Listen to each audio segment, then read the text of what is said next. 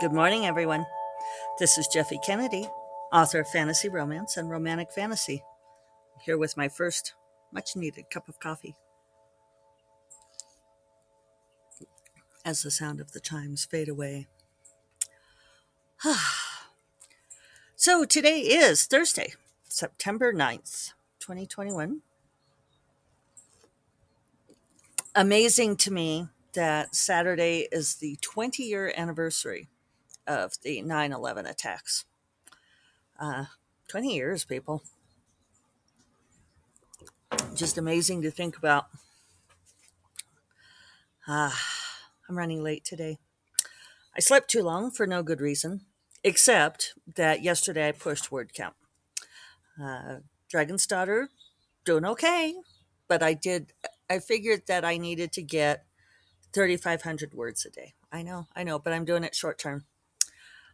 If I get 3,500 words a day, yesterday, today, tomorrow, Monday, Tuesday, Wednesday, then I'll have a little time on Thursday morning, maybe some on Wednesday, to um, tweak a little bit before I send to my proofreader. But I did check with her, and because she's in Hawaii, she doesn't start until about 8:30, which is 12:30 my time. So that like gives me almost my full normal working day on Thursday. I think I can do it.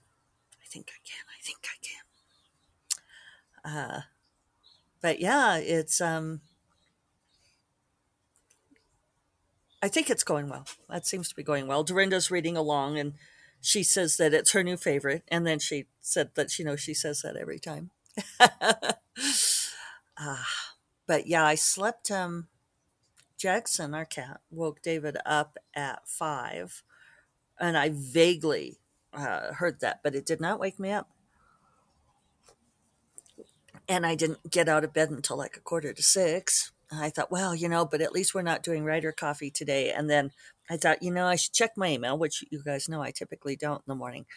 I checked my email because they do have my semi secret email that's only people I actually want to hear from. So at least I can evade other email thinky things. And sure enough, Jim Sorensen emailed this morning saying, "Well, are we meeting?" And since he's driving up from Albuquerque, I feel like I should go. But they did promise to turn the fire hose on me if I'm still there at 10:30 because I do need to get back. But at least I have no SIFWA meetings this afternoon. I think I'm pretty sure.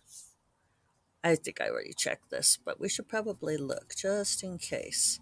So that means that I don't have a natural stop point. It's just a matter of if I get to if I get too brain drained.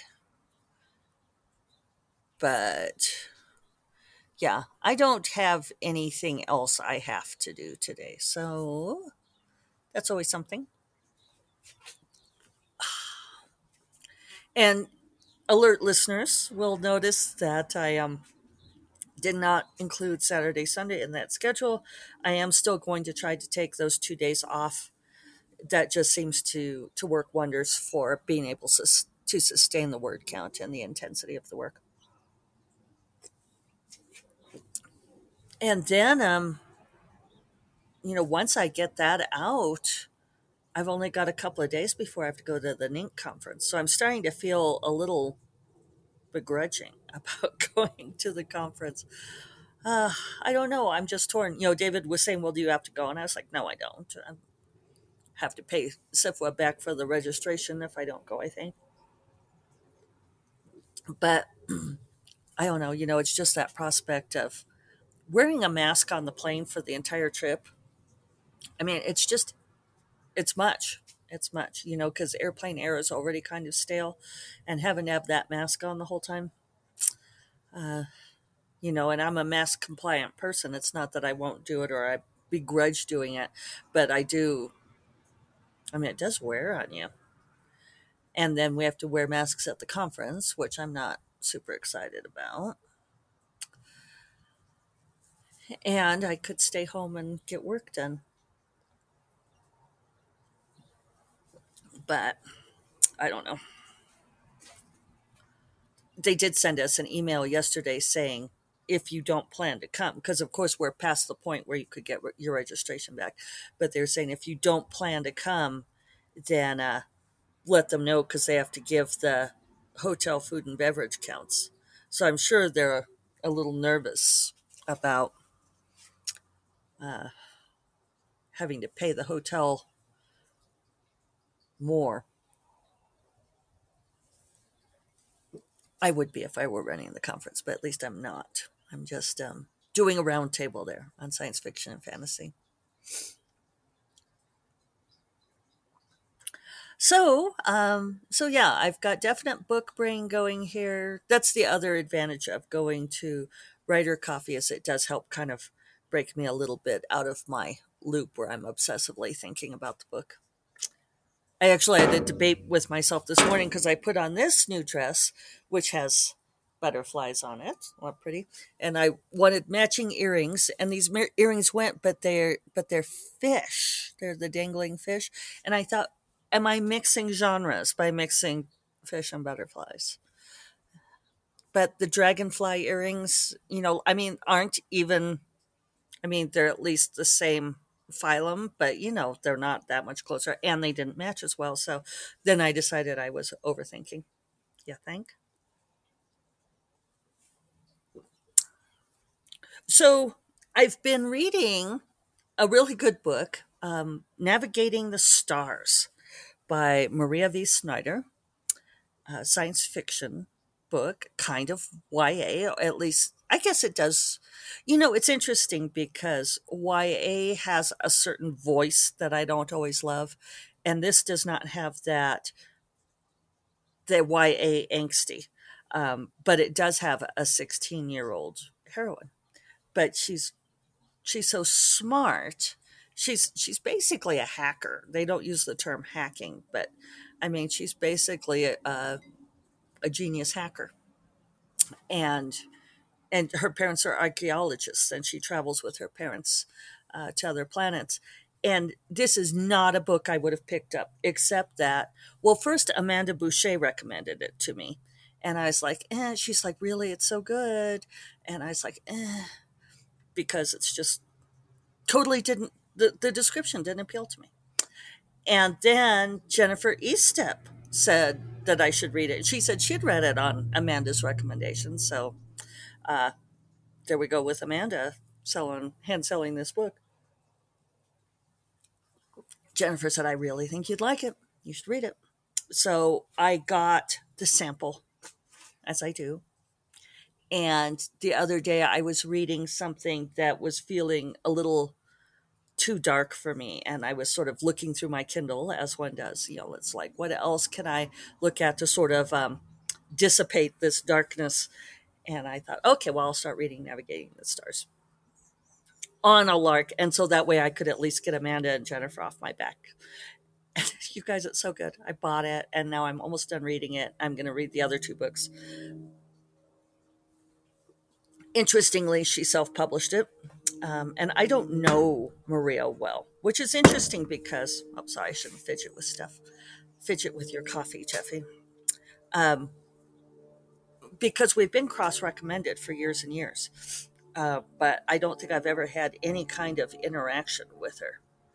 Um, some authors reach out and others don't. So, not anything negative for sure, but I just have never had any interaction with her. But where was I going with that? Oh, that I don't know. That I don't have any inside information on this one.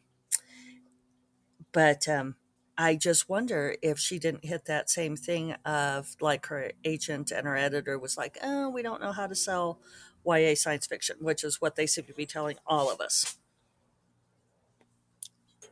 So, but I think the book has done really well. It'll do even better if you guys pick it up, and I absolutely recommend it. It's smart and it's entertaining, and there's this great mystery which was not something that I found particularly interesting, but now it's turned out to be super interesting. I know a lot of people were excited by the idea because basically what it is that, and I think this is even in the book blurb, that the terracotta warrior army that was found in China in the Emperor's tomb. Well, as humans have moved into space, they've found these terracotta armies on all these different planets, and that's what her archaeologist parents study. And they're like, apparently aliens had like come to. Excuse me. I think I inhaled a gnat. uh, Apparently they've like done enough research that they know that the aliens came to ancient China and learned to make the warriors from the Chinese, that it's like the same terracotta clay on all these alien planets. And so that's the mystery. And I was like, who cares about terracotta warriors? No offense, Maria, should you ever hear this, but it's like it was not something that lit me up personally. But now I'm totally invested. I am so on board with the terracotta warrior mystery. And yeah, and there's a love story, romantic interest, and it's not angsty. There's no love triangle, so none of the other YA hallmarks. I really wouldn't call it YA. I think people would say that it has to be because it's a teenage heroine, and the love interest is a teenager too. Just to reassure you. Um, but and then there's great stuff. She does a lot of interesting things with time dilation and the effects of that on people. So recommend, highly recommend. In fact, the new J.D. Robb landed on my Kindle on Tuesday, which I had been waiting for. I started reading Navigating the Stars over the weekend, and I was like, damn it, I wish I had J.D. Robb. Now I'm going to finish this trilogy before I start the J.D. Robb, because, J.D. Robb will wait for me. But I think that I will. There's a book that just came out this year that would be eligible for Nebula Award, so I'm going to put that on the reading list. I want to read it first to make sure. But if the quality stands up, boy, that's should definitely be on there. And I will probably put it in YA middle grade, unless the third book feels like she's really grown up. But this to me is like, I don't know, maybe I read with too much of an adult lens, but I really like this, how this book is written. So, Amanda and Jennifer, you were right. Relish the moment. And yeah, I also had another interesting experience where I read a book that I've also been reading this, and this one is very sexy, hot book. So I save it and read it in little increments.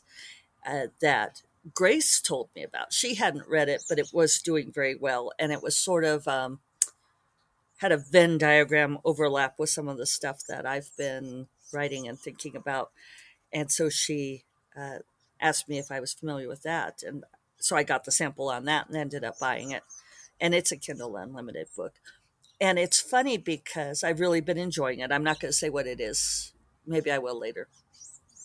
But yeah, it's great. And it's got a very fun approach to sex where the heroine is just someone who really loves sex, and she gets to have a lot of sex with lots of different kinds of men, and it's just a romp. It's really fun that way, and it's I've never been one to complain about the strictures of romance. Occasionally, I've been on panels with authors who are like, "Oh, well, if you're writing romance, you can and you can't do this," and so I stopped writing romance. And I've never been one to worry too much about that. But it is a nice thing about this book is that, if you're going to call it romance, you can't necessarily have all of these different men involved. And, and I know that's kind of like the reverse harem thing, that it's a very particular subgenre. And that's essentially what this is, although there's a different spin on it. Um, but it's really well handled. And it's funny because I added it to my spreadsheet of books that I have read this year, and the author's name popped up uh, on the autofill on Excel, and I'm like, I've read this author before. I didn't think I read this author before, so I looked, and it was like this year because it was on this year's column. So I, did my data filter, and looked, And this same author wrote a book that I read. I want to say last summer, but we're not far off of last summer. Um, earlier this year, earlier this year, and it was one that I had complained about on this very podcast for some inconsistencies. And I'd read the whole thing, but I had not continued with the series because I felt like, um, yeah, the writing integrity just wasn't quite there, and it irritated me. I can't turn off the writer brain enough. I know other people can, and so that's a difference. But for me, if there's like world building inconsistencies, it really blows me out of the water. Like even I love Ilona Andrews and their books, and been a fangirl of their books since I bought the very first book, Magic Bites, in like 2009 at the RT conference. The first two books I think I bought because Ilona was there signing. And I love their books, but then there's occasional ones where they have like world building inconsistencies that just bug me. And it's like, and I know, they have hordes of fans who just love them. And so, it's like, I know that it doesn't bother anyone but me.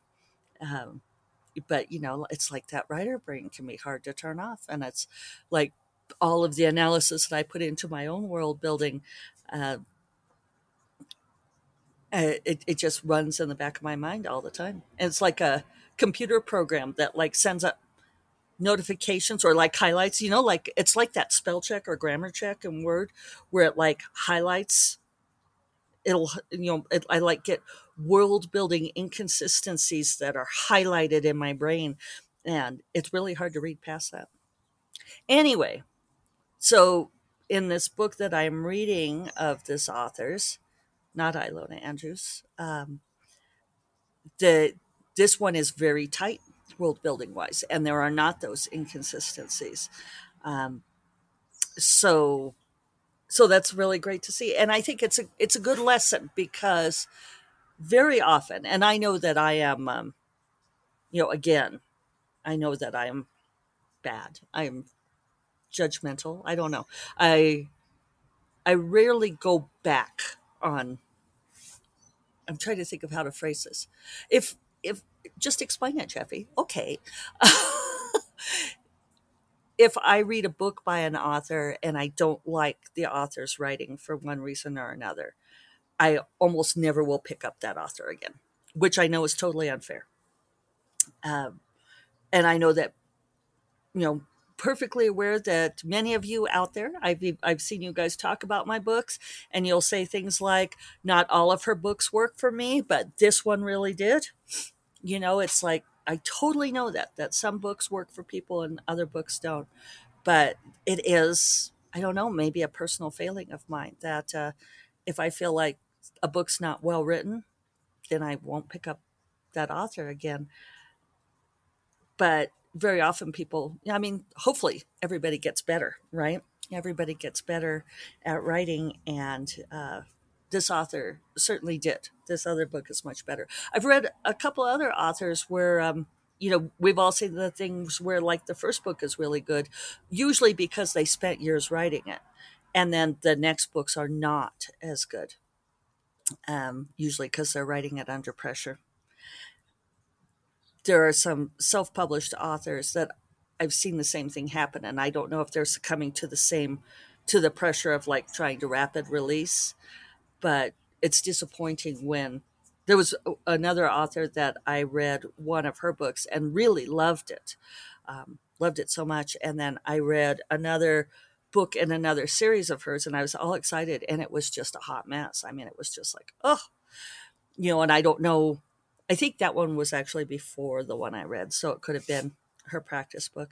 But it is the downside of self-publishing is that sometimes we publish books that we it's like, well, what's the harm? Put it out there. If people like it, yay, and if they don't, whatever.